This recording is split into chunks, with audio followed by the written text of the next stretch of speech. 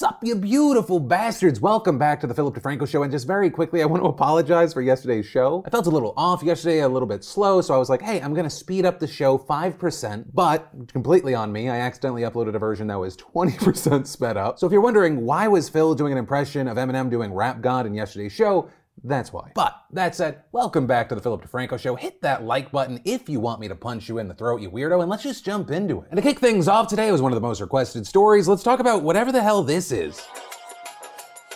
This song is for the entrepreneurs and hackers, all the misfits and smart slackers. What? Russell Khan, the Versace better win. So that musical genius, that icon, the voice of a generation is apparently what a multi-billion-dollar criminal looks like. Yes, really, she goes by Roswell Khan, her real name is Heather Morgan, and apparently in addition to being a better lyricist than Eminem, having a better flow than Biggie, according to her website, she is also a software CEO, a writer, an economist, and a few contradictory other things. And in her bio as a contributor to Forbes, she wrote, when she's not reverse engineering black markets to think of better ways to combat fraud and cybercrime, she enjoys rapping and designing streetwear fashion. And that description just makes me smile from my heart because she is also allegedly tied to one of the largest heists and money laundering schemes in history. Yes, really. Yesterday, Morgan and her husband, Ilya Lichtenstein, were arrested by US authorities and are accused of attempting to launder $4.5 billion worth of Bitcoin and defraud the United States. Which means, and I'm sorry, fans of true music, Morgan and her husband are both facing upwards of 25 years in prison. Now, as far as how the hell did they even get that much Bitcoin, apparently they were holding on to 120,000 coins that were stolen off of Bitfinex back in 2016. And according to court documents, the couple managed to launder 25,000 Bitcoin so far through a complex series of transactions that ended with the funds being deposited into accounts owned by them, with the feds ultimately getting them because they got access to one of her husband's cloud storage accounts. And in that account, they found a list of more than 2,000 crypto wallets and keys. And so once they had that, they followed the transaction history of everything through the wallets. They were able to link the couple directly to the hack. And since then, authorities have managed to recover more than 94,000 Bitcoin, which is valued right now at $3.6 billion,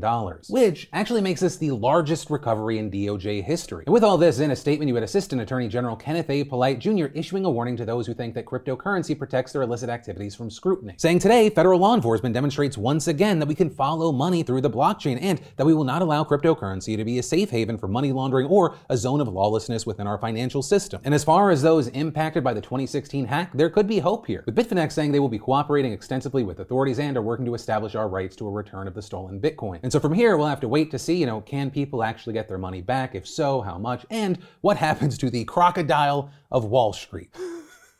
What a shitty name. Anyway, with this story, I would love to know, what are your thoughts here? And then we need to talk about the war going on between lawmakers, nurses, travel nurses, and hospitals right now. And that, in part, because some members of Congress right now want to cap some of the nurses' salaries. Right, so it's no secret that the past 2 years have taken a nasty toll on our healthcare system, with the hospitals overloaded, nurses overworked by the flood of COVID patients and general economic shock. And as a result, nurses have left their jobs in droves, whether it's because of burnout, fatigue, poor working conditions, pay, both, some other reason. Now, to be clear, it's not like everything before the pandemic was completely fine in the American healthcare system. I mean, hell, according to the president of the National Academy of Medicine last November, 40% of pre-pandemic physicians reported depression and suicidal ideation. And then, after COVID hit, things got even worse. Some 60 to 75% of clinicians reporting symptoms of depression, exhaustion, sleep disorders, and even PTSD. So in no way is it surprising that with so much stress, more people are just giving up, and about 20% of healthcare workers have quit their jobs between the start of the pandemic and this past November. And because of those quitting, of course, someone has to fill that gap. So say hello to travel nurses, my mom. Or so you have staffing agencies dispatching nurses to hospitals across the country to compensate for temporary staffing shortages. But notably, with the uniquely large shortages after COVID, the demand for these nurses is way larger, and so are their paychecks. Right? It's basic supply and demand. When the demand is high, prices go up, but it's kind of fucked. Like if you're a nurse and you're like, I'm staying with this hospital, you're essentially being penalized because of your loyalty. And I mean, not to blow up my mom's spot, and I don't know exactly how much she is getting paid, but looking at the data, looking at the reports, many travel nurses are getting paid twice as much as their permanent counterparts, or in many cases, even more than that. Data from Vivian Health shows that the pay for travel nurses jumped from $1,706 in December of 2019 to $3,290 per week in December of 2021. And coincidentally, the travel nursing industry has doubled in size over the past year. And with all this, you might be asking, why don't these hospitals just pay their permanent nurses more, right? They're gonna essentially have to pay more to have expensive staffing agencies, expensive travel nurses. And the answer, like a lot of things, is the government. Where a lot of that COVID emergency relief money that was dished out to hospitals multiple times during the pandemic has been used to hire travel nurses. I mean, just to use two examples, you had FEMA in January saying Hawaii would get $95 million for traveling healthcare workers, and as of November, Texas spent nearly $7 billion in federal aid on temporary nurses, doctors, and respiratory therapists. And so now you have some trade groups arguing that travel nurse agencies are exploiting a tight labor market to charge exorbitant prices. And in fact, on January 25th, almost 200 House lawmakers even asked the White House to investigate the spike in wages for travel nurses, with the Wall Street Journal reporting yesterday that the White House is now saying that it's taking steps to alleviate the nursing shortage and pressure on wages, namely by connecting healthcare providers to communities that need workers through grants and loan repayments, as well as providing funds for hospitals to recruit staff. But still, some believe that is not enough, arguing that lawmakers should put a price cap on travel nurse salaries, which unsurprisingly has led to a lot of fear among travel nurses who are like, oh shit,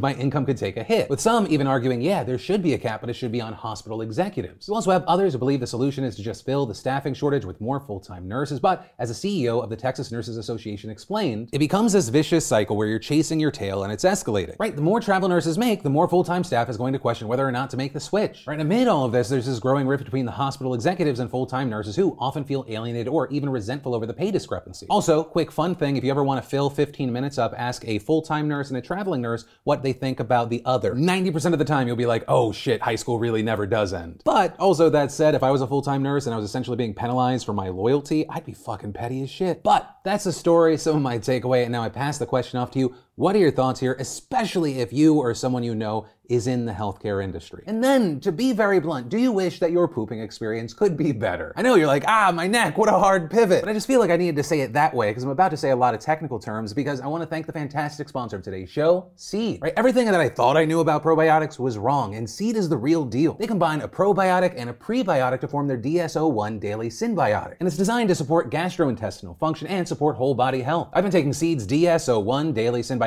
for some time now. I've been noticing some benefits to my health, some I kind of alluded to just before. And their unique capsule design uses an outer prebiotic capsule that protects the inner probiotic through digestion past your stomach acid for 100% survivability into your colon. But also, Seed goes beyond gut health to help promote clear and glowing skin, heart health, but I do have to say the support in my gut health has been the biggest thing for me. My body just feels great and I was kind of just surprised by how much. The main thing, try it. You can try it risk-free. In your first month, you get a refillable glass jar, a travel glass vial, and a 30-day supply. And after that, they send sustainable refills. So go to seed.com/DeFranco and use code DeFranco to get 15% off your first month supply of Seed's DSO1 Daily Synbiotic plus free shipping. And then it's that time of year again. We get Oscar nominations and thus controversy, anger, and debate. And this year across the categories, yes, you have people saying this movie got snubbed, this actor got snubbed, with one of the big focuses for many people right now being on Best Picture and Spider-Man No Way Home. Or when it comes to Best Picture, you have 10 potential nominees, which was actually a recent change made over a decade ago. It used to be just 5 nominees, but in 2009, they changed it to be anywhere from 5 to 10, with them specifically doing that because so many people felt like The Dark Knight got snubbed. But also, in that time, the Academy rarely ever nominated the full possible 10 movies, and as far as like superhero movies, it rarely ever happened, though you do have examples like Black Panther. But this year, they said they would commit to do a full list of 10, right? Leaving room for options. So with Spider-Man No Way Home, which got amazing reviews, did amazing at the box office despite the pandemic slump we've seen, you had a lot of people throw their hands up in the air and go, what the fuck? Or because it's not even like Spider-Man No Way Home didn't try to get a nomination. They did a full campaign to land one, with producer Amy Pascal telling The Hollywood Reporter, just because they're a certain kind of genre doesn't mean they're not quality movies. We all got in this business to make movies that people want to see, that make people feel things, and I think this movie legitimately does that. And you've got Marvel head Kevin Feige telling The Hollywood Reporter, it's a good thing when people are in a theater and they stand up and cheer. It's a good thing when people are wiping tears because they're thinking back on their last 20 years of moviegoing and what it has meant to them. That, to me, is a very good thing, the sort of thing the Academy was founded back in the day to recognize. But still, that doesn't change the situation. They did not land a nomination, except actually just for visual effects. And personally, I've got a foot in 2 different camps. One is, okay, I really don't care. Like, I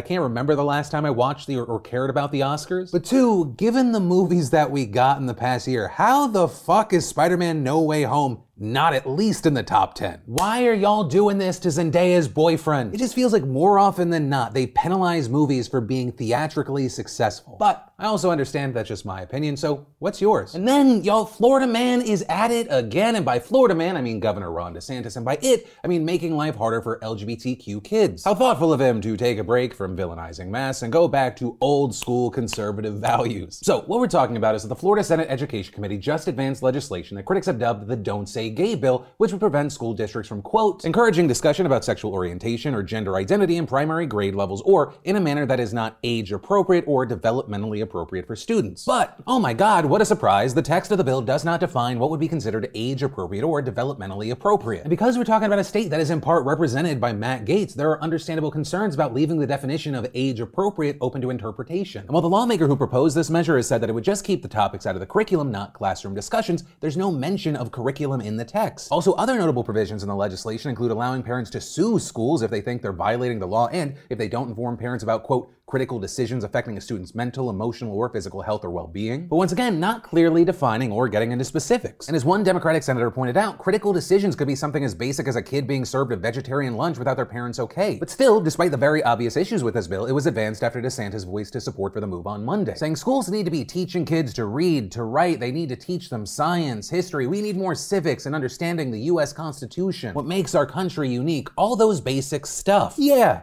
All those basic stuff, like figuring out how a fucking sentence works, Ron. But one of the main things here is that while conservatives have argued that this legislation is about parental rights, Democrats and advocacy groups have slammed it as clear discrimination against LGBTQ youth, with many noting that studies have shown that schools are a crucial support system for LGBTQ kids. Right? I mean, for example, there was a 2021 survey of more than 82,000 youth conducted by the Trevor Project, and they found that only 30% of kids said their home was LGBTQ affirming, while half said their school was. Which, quick side note, if you can't love your child and support your child just because they're LGBTQ, fuck you. What a useless, empty shell of a human being you are. I know they say you get more flies with honey and, you want to try and, talk sense to people, but no. There is the forward-thinking part of myself where I'm like, hey, I really hope that you can kind of deconstruct why you feel the way you feel. But then the other part of me kind of just wishes that a giant rock would fall on your head. Life's already hard as it is for most people, and you're just not gonna be there for your kid because of something they can't control. It used to be a thing where people would see someone that was anti-gay and they'd be like, I hope you have a gay kid, but no. That's just more trauma for kids that don't have a support system. And, kind of taking the feelings and the thinking there, it's why you had people like Chasten Buttigieg, the husband of Transportation Secretary Pete Buttigieg, tweeting last month that this bill will kill kids. Noting that another Trevor Project survey found that 42% of LGBTQ youth seriously considered attempting suicide last year. And those criticisms have only grown since the Don't Say Gay bill cleared the committee yesterday, with President Biden himself even chiming in to condemn the measure, saying to those who will be impacted by this hateful bill to know that you are loved and accepted just as you are. And adding, I have your back and my administration will continue to fight for the protections and safety you deserve. But still, that said, ultimately that is where we are with the story, and I mean, it's pretty much all but assured to pass. But ultimately that is where that story and today's show ends. As always, thank you for watching, hitting that subscribe button to join for these daily dives into the news. I love yo faces, and I'll see you tomorrow.